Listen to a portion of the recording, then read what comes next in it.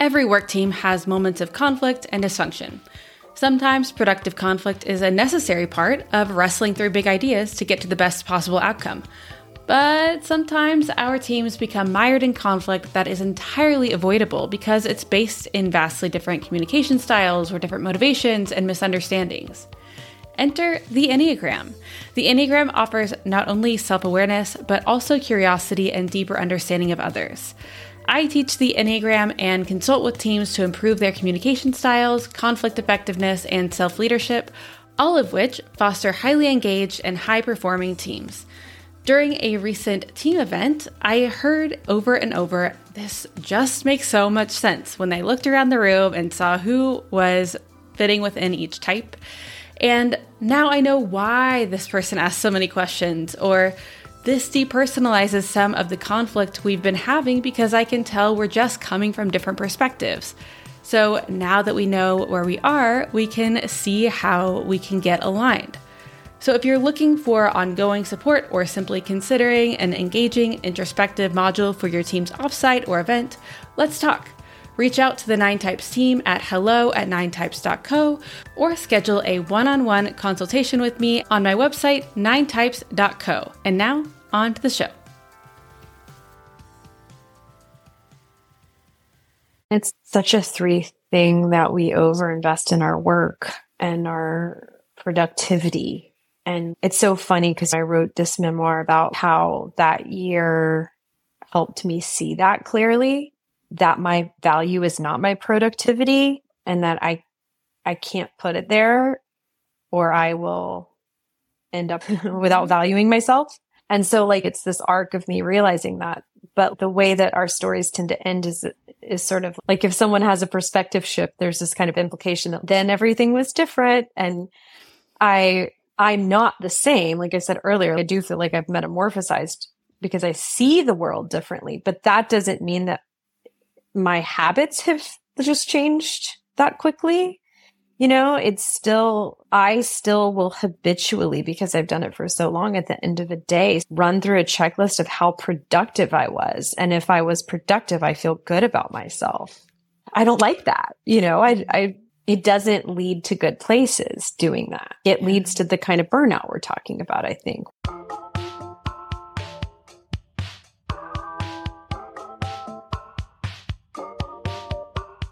Hello, and welcome back to Enneagram in Real Life, a podcast where we explore how to apply our Enneagram knowledge in our daily lives. I'm your host, Steph Barron Hall, and on today's episode, I'm speaking with a writing coach, and we talk all about what it's like to change careers and explore different types of writing from novels to memoirs, and I talk about my experience with nonfiction, and then we get into some of the details about writing advice for each Enneagram type. We don't go through all 9 types, but I will have an episode up covering writing advice for each of the types coming soon, so be on the lookout for that. But I really loved this episode because I felt like in discussing this with today's guest, there was a lot of insight into type 3 and how, sometimes it seems like type 3s are just achieving and they're wildly confident and just going out and conquering everything. And while that can be part of the type 3 personality, it's not always what goes beneath the surface. So sometimes the confidence feels a little bit skin deep, and it's part of the work for 3s to explore navigating life through rejection and through pain and building more patience and building more of a sense of confidence that comes from an internal sense of being rather than from having tons of accolades and achievements. I think this will be a great episode to listen to if you are a 3 or if you have a 3 in your life and you want to understand them a little bit better. I really appreciated this guest's insight into her perspective. So on this episode, we are meeting with Mary Adkins. She's a writing coach and the founder of the Book Incubator, a 12-month program to write, revise, and pitch your novel or memoir. She's author of the novels When You Read This, which received Best Book of 2019 awards by Good Housekeeping and Real Simple, Privilege, which was Today.com Best Summer Read and New York Post Best Book of the Week, and Palm Beach, recently named one of the New York Post's Best Books of 2021. And by the way, I recently finished that one. I tore through it. I really enjoyed Palm Beach, so highly recommend checking that one out. Her books have been published in 13 countries, and her essays and reporting have appeared in the New York Times, The Atlantic, Slate, and more. A graduate of Yale Law School and Duke University, she helps aspiring authors finish their books with joy and clarity. You can apply for the Book Incubator, which is her program in which she'll walk alongside you as you write your novel or memoir, thebookincubator.com, and you will find all these links in the show notes. So without further ado, here's my conversation with writer and Type 3 Mary Adkins. Okay, Mary Adkins, welcome to the podcast. So happy to be here. Thanks so much for joining me. I'm so glad that we're able to have this conversation. And I think it's interesting to talk a little bit more broadly. I've talked with a lot of coaches and therapists and things like that about the Enneagram, or Enneagram authors, these people who are really specific in the space. But you also have this other business as a novelist and a writing coach in addition to loving the Enneagram. Yeah, I'm an Enneagram lover and obsessed person. And then I'm not an Enneagram coach. I don't teach Enneagram, and I don't even write about Enneagram.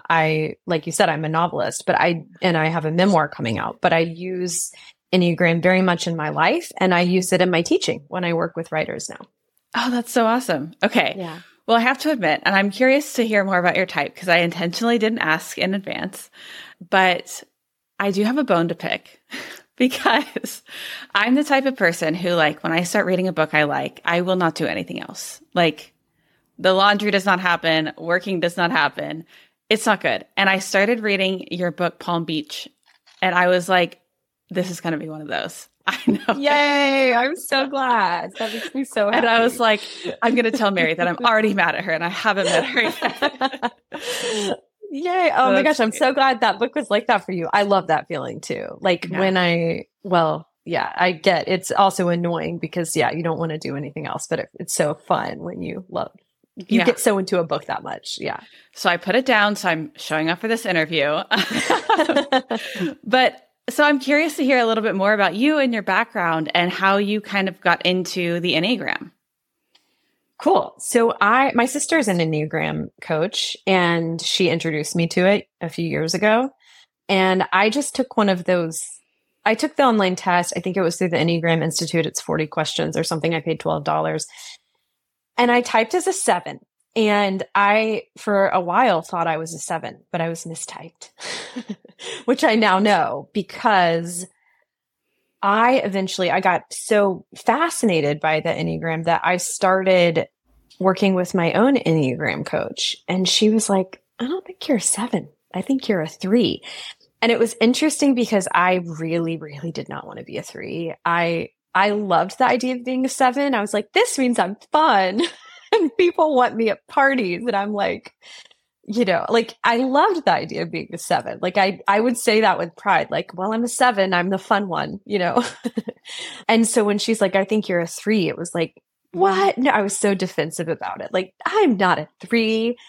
I don't care about status. And that's what I would point to. I'm like, I don't care about status. I would say if I were a 3, I would have stayed in law because I left law to be a writer. I'm like, I would have stayed in law just because it sounded good. And she's like, well, let's look at the rest of your life choices. And so I realized I am in fact a 3. And I think that one reason I did not test as a 3 is that I have so deeply kind of, I don't know if it would be training myself or just had gotten into the habit of suppressing feelings that I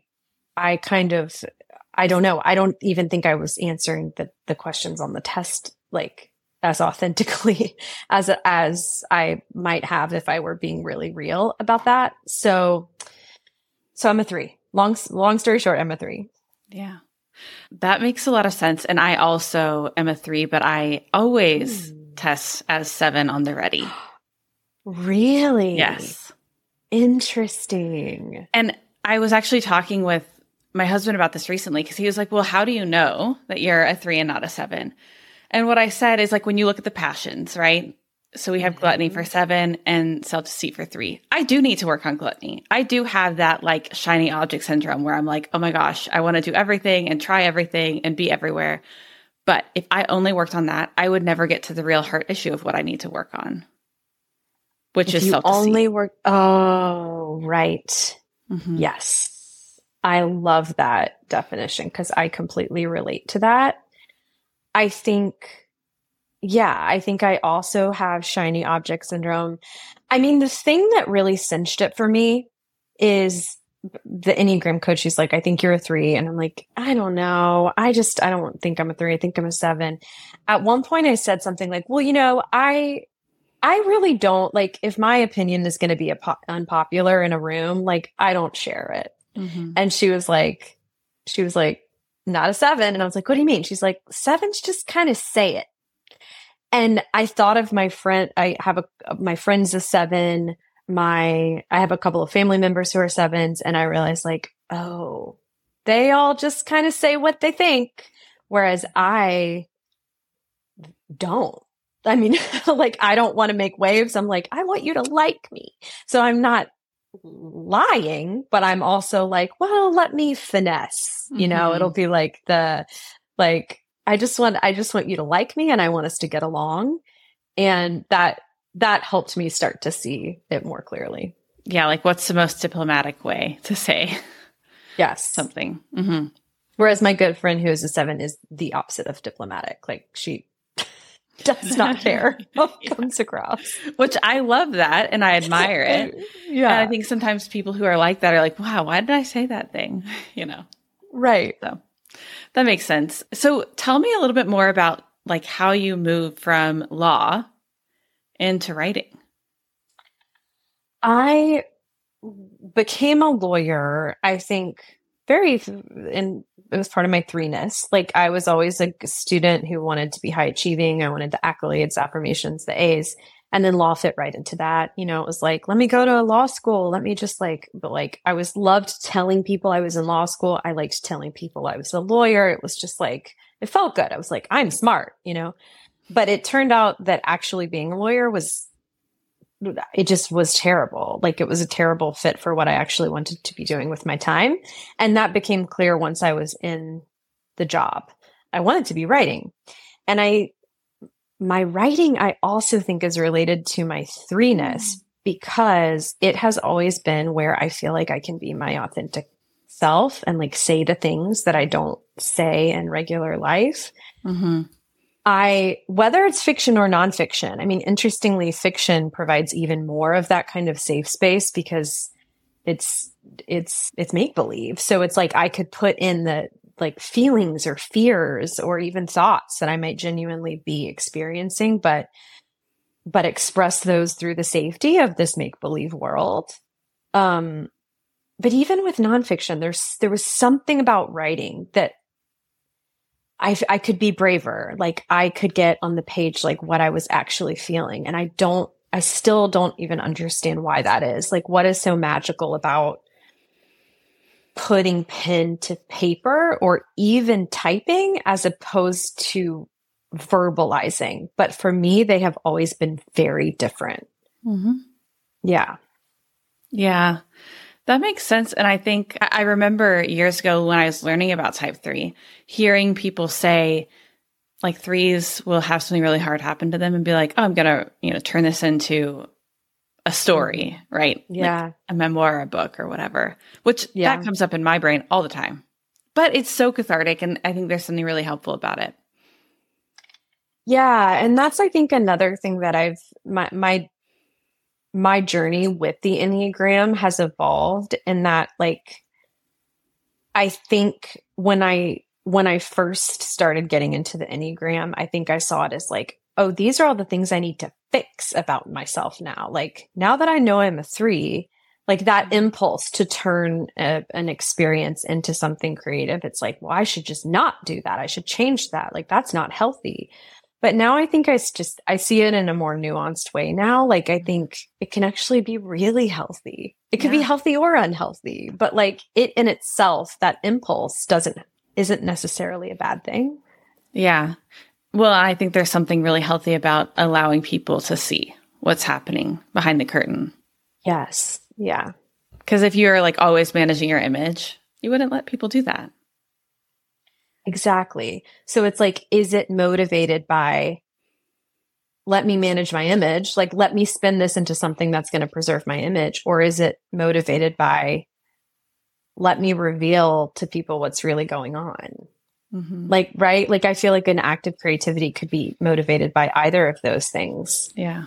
And one is probably less healthy and one is probably more healthy. Yeah. Yeah. What do you think were some of the challenges that you faced when you started shifting into this new career as like a writer?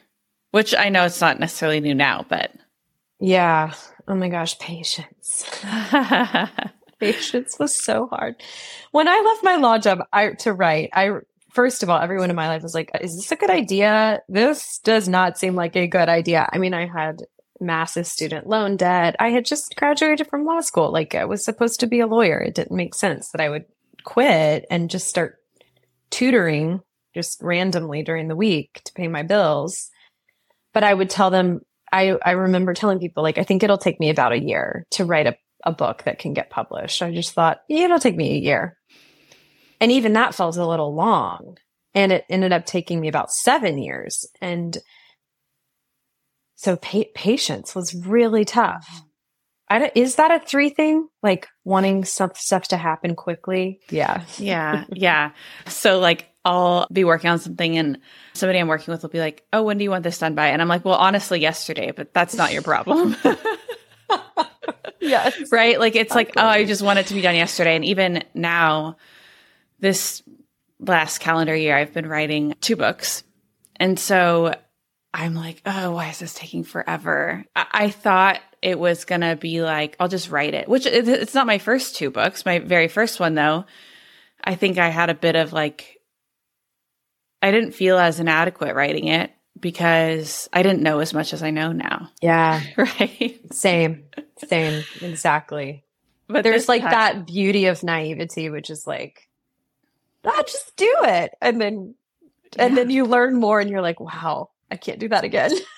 Right. And I think I've heard you say this where it's like knowing that people are going to read it is like a whole nother very thing. Different. Yeah. But I do think the patience thing is really hard for 3s because we just want everything to move faster. And we can be impatient with ourselves. We can be impatient with others. We can be impatient with just like the natural process of things. I just see that coming up so much. Yeah. It definitely came up for me when I was working toward being published, because also the 3 in me, like, this isn't just 3s. I think this is a lot of people because I work with people of all types, Enneagram types. And, of course, when people are working on a book, they want it to be published. Like, you're writing it so people will read it. Like, that's a very natural desire. But I really wanted to be able to say to people, like, I'm a published author. I mean, when I would go to a high school reunion or just see old friends, I'd be like, what are you doing now? I so badly wanted to say, I have a book coming out, not I quit being a lawyer and I write during the day, but I don't know if anyone's ever going to publish it. That was much more uncomfortable for me to say. Yeah. I'm curious what it was like for you when you were like trying to sell your first book. Cause so I've only written nonfiction, which is you sell the proposal, not sell the book. But so you wrote the book and then you're trying to sell it. Yeah. Was there a lot of rejection? A ton of rejection. Like, I mean, I got over 70 rejections, 70. And so and they're kind of slow coming and, some are harsher than others, but it was a lot of rejection. And yes, for fiction, you have to write the full book first. So it was a lot of rewriting too. So, get a rejection and some of the more generous rejections would give me feedback as part of it, which I actually really appreciated, even though it was hard to read. But it would be like, well, I really think you need to do this differently. And I would take that and revise, take that feedback and revise. So that it was long. I mean, I really did. I was querying literary agents to sell my manuscript for me. So I queried for about 6 years. And it wasn't like I wasn't sending out one a day. There's a lot of waiting, and that also tested my patience. Like when in publishing, sometimes I'll tell the writers I work with, like it's so slow, and people are stunned when they hear how slow. But it's because, it takes years, typically years to get a literary agent, or maybe a year. They'll send it out to a publisher. That takes weeks, even months for them to hear back. I have a friend whose manuscript the agent sent to publishers, and they've been sitting on it since last December. And, it's now up to like 10 months, and they still haven't read it. And it's not a no. She hasn't gotten a no yet from these editors, but they just still have it. And then once you do get the book contract, it tends to be another 2 years or so before it hits shelves. So there is a lot of waiting baked into it. And that's always been challenging for me. Yeah. Yeah. That is challenging. And then is there a point where it speeds up and you're like, oh, this is moving fast now? When it comes out. And the weird thing, I'm curious about your experience, but my experience with it being so slow right before is that when it comes out, I typically haven't read the book in like a year. So, for example, when Palm Beach came out, I would do these launch events and someone would ask about something and I would not remember, because also you've done all these drafts, it's like, well, I don't remember in that scene what I ended up deciding. Did she do this or did she do that? Like I remember writing a couple different versions. I don't remember which version actually made it into the final draft because I haven't actually read the book in a year. So, what you should do, what would have made sense for me to do is to reread it right before it comes out so that like I would be intimately familiar with it again before these launch events. But I didn't. And I think my problem has always been too that, and I don't know if this is a 3 thing or just a human thing, but even when I've been doing readings at events, I will kind of edit the words on the page as I'm reading aloud, because once a book is coming out, I sometimes decide that I hate it. Yeah.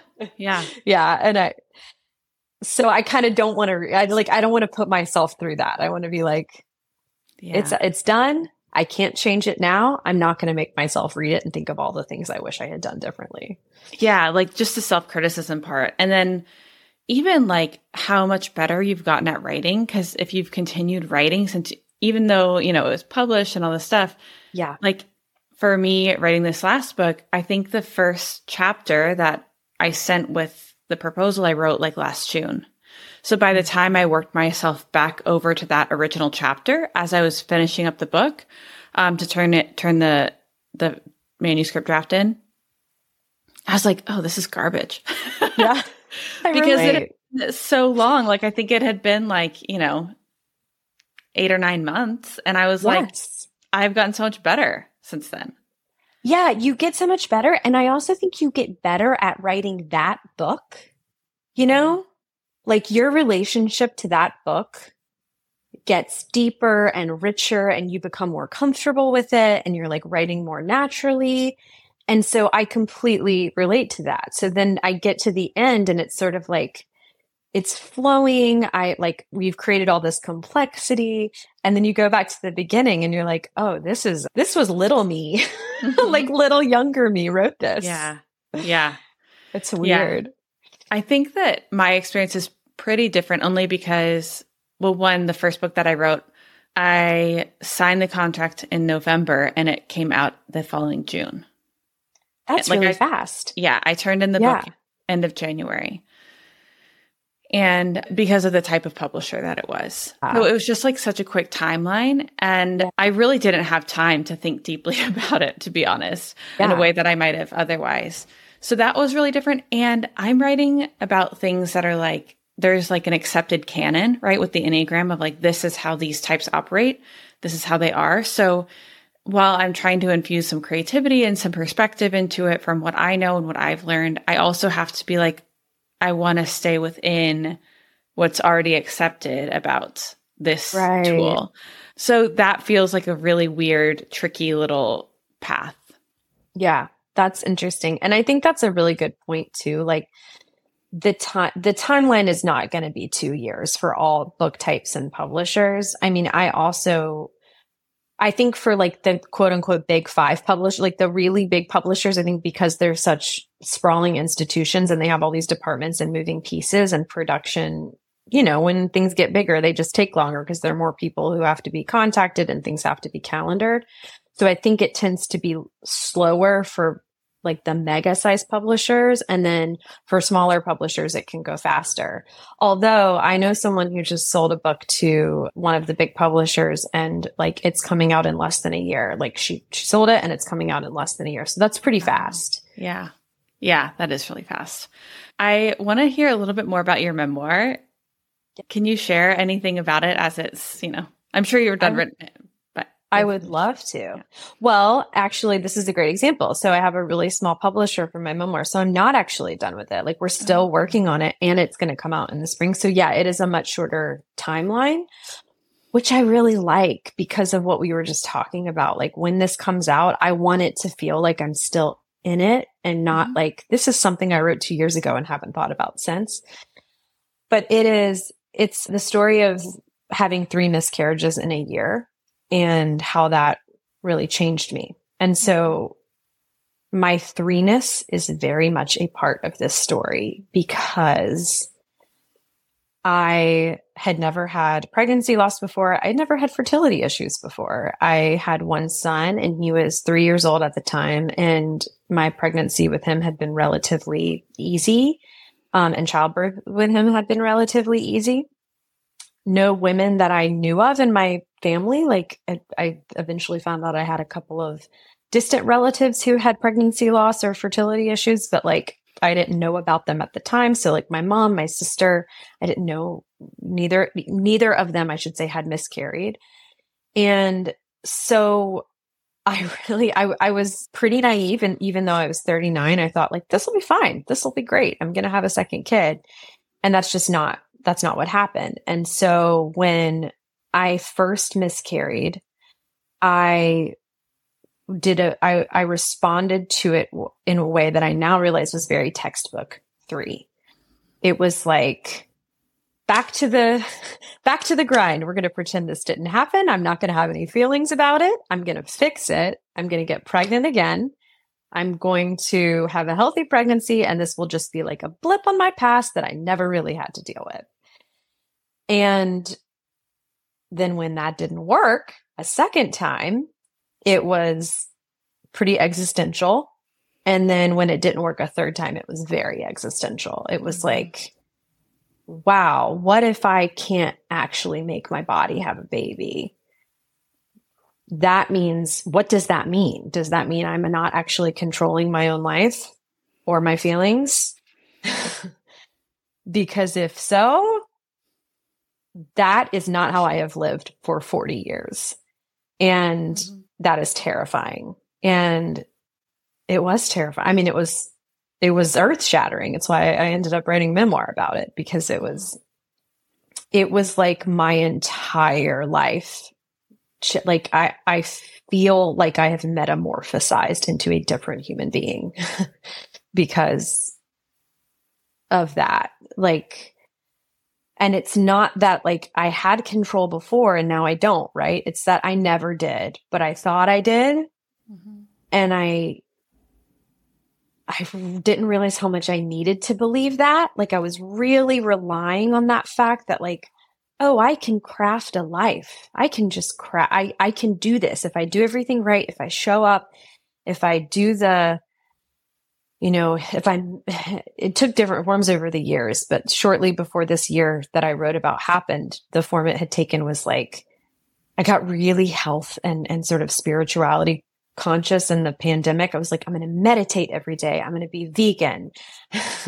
I'm going to cut alcohol. Like I had this sort of literally made a checklist on my wall of like, this is such a 3-way to do it, of like every day did I do all my wellness practices. Like I was going to ace wellness because it was like, well, this is how you craft a life. Like, and that's who the person I was when this started happening to me.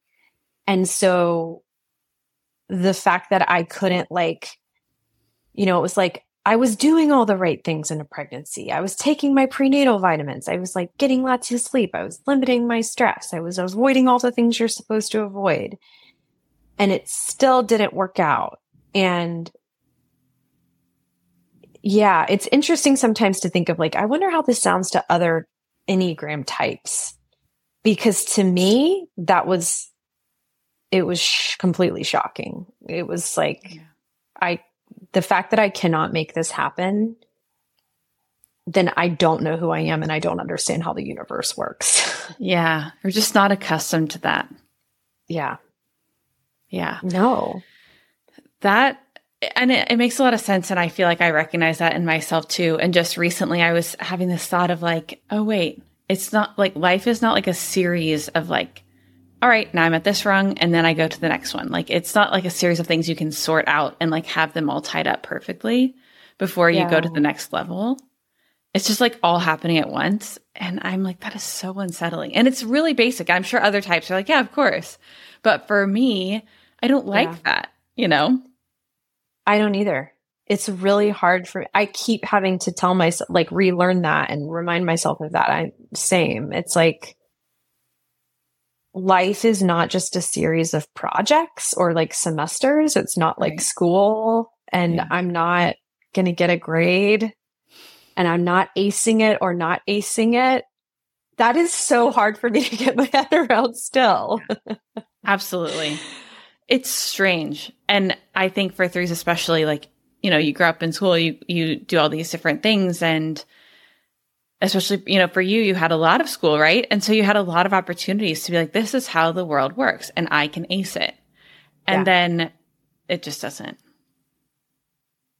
No. And I think one thing that I realized over the year that I wrote my memoir about is that I had always, for so long, I had avoided being in the present by working towards some future goal.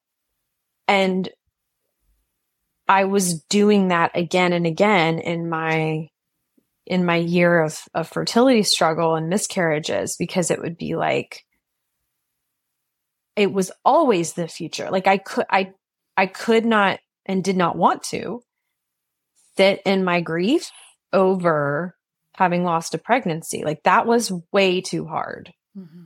Much easier was to buy a fertility tracker, plan when I was going to conceive the next time, like look ahead, do any kind of positive thinking work I needed to do. You know, it was like, let me just move on to the next thing. And I realized I've done that my whole life. I mean, I'm like someone who I remember, like, I would go through a breakup and then go home from the breakup and make a dating profile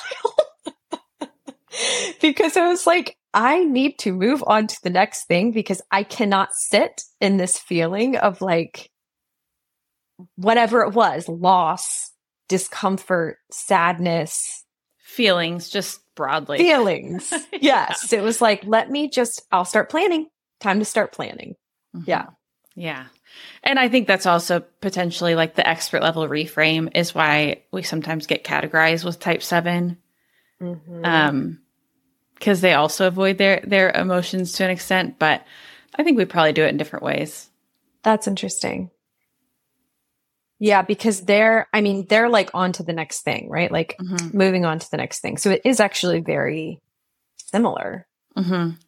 Yeah, I think it's both avoidance of emotion. I think that because threes have the self-deceit thing, I think it's like, I'm going to be okay by believing I am okay and showing up in the world as if I'm okay, and that will make me okay.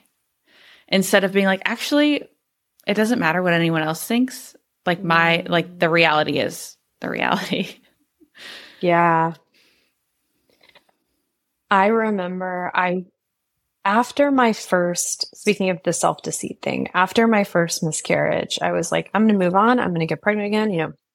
And then like a couple months into that, it wasn't kind of quote unquote working. Like, I was still sad. And I thought that the fact that I was still sad meant something needed to be fixed. Mm-hmm. And so I booked a therapy session with a new therapist. And I went into this therapy session and I was basically like, I had this thing happen to me and I don't feel like I'm doing well. So I need us to fix me, you know?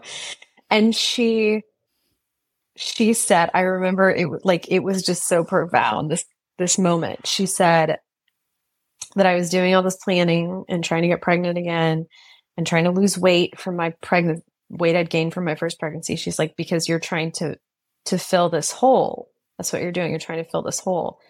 And I thought I got it. And I said, oh, and you're saying I should just let the hole be empty for a while? And she almost laughed. And she's like, no, you don't get to decide when the hole fills. And it was like, oh shit. Don't like that. On your yeah. Like, whoa. I mean, that was one of those kind of mind blowing moments in that year. Because no, who likes that? No, we don't like that. No. Mm-mm. I have so many more questions about that, but I also want to get to the topic that I really want to hear your thoughts on, which is each Enneagram type. And you use the Enneagram. I know this is like a really hard pivot. I wish I was better at transitions, but no, it's great. Like, part of the reason I was thinking through this too is because, threes are like the center of the heart center, but we have such a hard time like trying to run away from our emotions. But I think that returning to them actually does help us in writing honestly. So I would love to hear more about your work with different writers of different Enneagram types and how you can use the Enneagram to help them set goals. Yeah. Okay, great. I love talking about this. So the first thing I like to do is just have them test and also tell them, since, now I know you too, but like, since people like me and you do sometimes test inaccurately, like I stress that they should read through the descriptions and see what really truly resonates.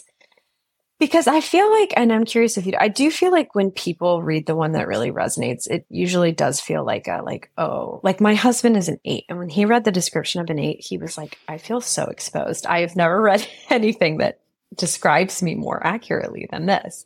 Mm-hmm. So I introduce them to the Enneagram, try to help them figure out their type. And then we just discuss how this might come up in their writing life. And I just ask them to be mindful of it. I do tend to see some patterns. So for instance, 3s, 8s tend to not really have a hard time finishing because we tend to be the hustlers who are like, I'm going to get this done. And then it does get done. But again, these are just trends. Obviously, I'm not speaking for all these types in my program, but I will say that like 3s and 8s, I do notice will have more burnout. Like I'm aware of people's numbers. So I'm watching them as they're working on their book and like kind of noticing, trying to pick up on things that they may not even realize. So like 3s and 8s will burn out, like not kind of because they're impatient, want it to be done. Whereas like 4s will often get really down on themselves. Like, a sort of like, why am I even doing, like there can be some drama around like, why am I even doing this? I'm not capable of writing this. And then they're okay again. Or they might get really hurt by if they send something out for feedback too early, which I encourage people not to do for this reason, but like they just more sensitive, I think. 5s, we all have our ways of procrastinating, but I think research is a common procrastination tool for writers, and 5s especially, I think, are susceptible to this because they want to nail it perfectly. Like I worked with a 5 writer who was like, I've been researching for 20 years. She's like, I have so much research. I'm like, stop researching. You have enough. Yeah. Yeah. 7s, I don't know. 7s are funny. I feel like 7s, I mean, it sounds kind of expected, I guess, but I feel like 7s can be a little bit more like, I'm going to start over. I'm going to do something new, and it's like, well, it feels so good to finish. So like, let's find a way that you can actually like tie a bow on this one for now and then do that one or do them simultaneously, but like, let's not completely abandon this other one. Yeah. I mean, those are the most, no, I do have, it's interesting because I would say like the numbers I've mentioned tend to be the most common numbers that I work with. Okay. So I think we just missed 1, 2, 6, and 9. Oh yeah. Which is interesting. Yeah. And it's not to say that I don't work with those numbers. I'm just having trouble thinking of specific people right now. Well, I notice in my work that like I'll have patterns with who will hire me for like coaching or whatever. I think that's pretty common.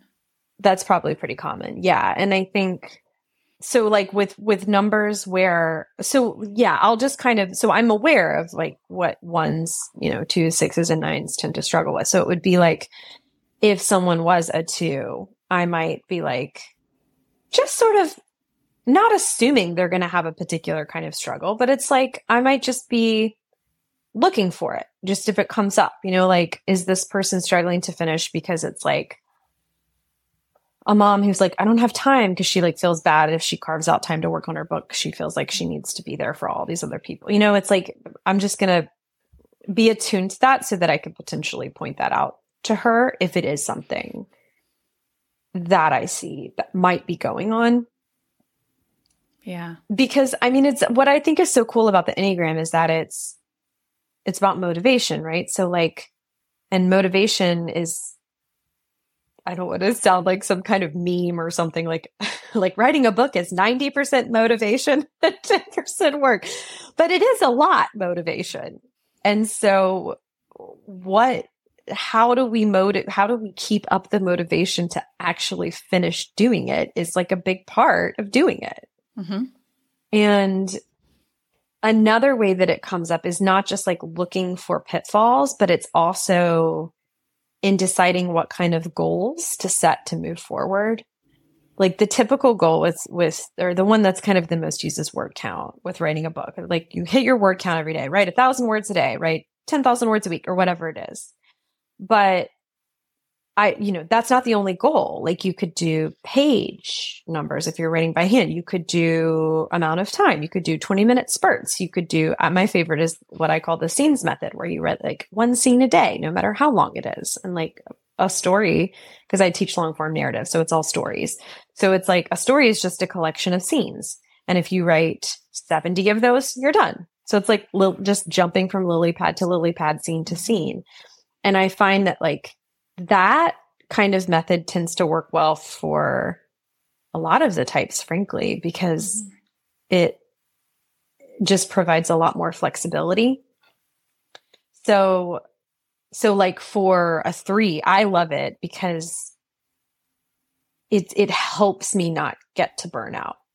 Because if I commit to writing 1,500 words a day, I probably am going to do that come hell or high water, even if it affects my mental health or my relationships or my physical health or whatever. I'm like, meet the goal. But if the goal is more flexible, then I can meet it and like check off that box in my head while also letting it kind of expand or contract depending on my other life obligations. So it's less likely to become like an impediment. Yeah, that makes sense because I think, and I love that actually, I hate that you pointed out, but I appreciate that I'm not alone. Like that 3s and 8s do experience that level of burnout because I think I was burned out before I started writing my last book or like this one that I turned in March. And I reached a level of burnout that I like had no idea was possible. Really? And it was just so horrible. What was it? Well, it was just like, so a few different things. One, it was having a really hard time battling with the sense of inadequacy. Like every time I would sit down to write, that's what would come up. Right? Of being like, people are going to give this a 1-star review, which they are, right? Like they are. And I remember even if it was like the best book ever, they would still give it a 1-star review. Yeah. And sometimes it's like, well, the binding fell apart. And it's like, well, I can't really, do anything about that. But like on my very first one, like I've said, it was a short time frame. And I think there's a lot now that when I look back at it, I would be like, I don't really agree with most of this, right? I shouldn't say that, but it's true. And I would read the one-star reviews and be like, I actually agree with that, But I think in that scenario, I kind of had an out, right? Because I was like, well, it was like a short time frame and it was maybe not the thing that I wanted to write the most. And with this one, it feels like I know so much more now. And I really want to do a good job. And I really care about this. And I still just felt like, is any of this interesting or new? Like every time I'd sit down. So it was that. And then it was also setting ambitious goals for myself and then not hitting them and then being so self-critical about not hitting them. Yeah. Yeah. I relate to all that. So, and then it just like turned it, like, I think I just have a lifelong like disposition, like toward depression anyway. So when all those things were going wrong, I would just spiral, and I ended up like, it got so bad that I just had to like take months off of like doing nothing, like, oh, I can work for an hour today, basically. And I did all like kind of like your healthcare checklist, but it was more so like, these are the things I know I need to do even when I don't feel like it. And like, go outside, meditate, go to a workout class, like eat something, do a cold plunge, like get involved with like a social group, like all of these little things, and then chipped away at it for like 6 months. And then it started to lift. Wow. Like I think that's such a good example of like how those kind of wellness practices are not like doing that is not in itself bad. Right. It's like that helped heal you because we are physical beings who need to do things like have sunshine and like socialize with other humans. And that's really interesting. But it also helped me see like how much the self-criticism was the problem for me. Like if I had been able to be more self-accepting, I think I would have had an easier time with all of it, Yeah.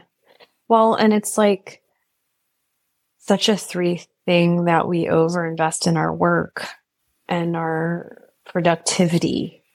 And like, it's so funny because, I wrote this memoir about like how that year helped me see that clearly, that my value is not my productivity and that I can't put it there or I will end up without value, without valuing myself, without perceived value, I should say.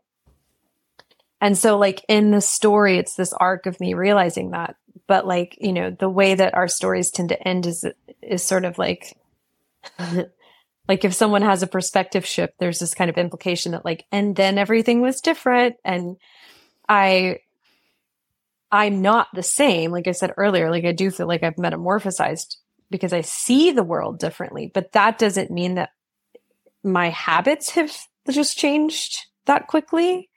It's still, I still will habitually, because I've done it for so long, at the end of the day, sort of run through a checklist of how productive I was. And if I was productive, I feel good about myself. Which I don't think I don't like that. It doesn't lead to good places doing that. Like it leads to the kind of burnout we're talking about, I think, when it's like, I get to feel good about myself if I was productive. The inverse of that is that if I'm not, I don't. And like, right? So if like, that's the thing you're repeating or relying on every day is like, I was productive, so I'm good. I'm a good person. I was productive, so I'm doing life right. Then when you're not,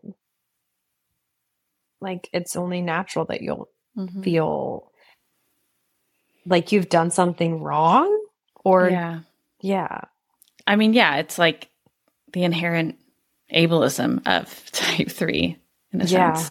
Yeah. As you're, finishing up your memoir, are you also having people in your incubator who are doing memoir as well? Yes, they are. Yeah. Cool. So that's really interesting, like to work with them on that because I don't know, it's fun. You know, I think writing memoir is so healing for so many of us. And it can be really beautiful. Like to turn, like, it's not to turn a past experience into something beautiful. It's more like watching people and helping people understand what happened to them in a new light. And that's what I think is so cool about it.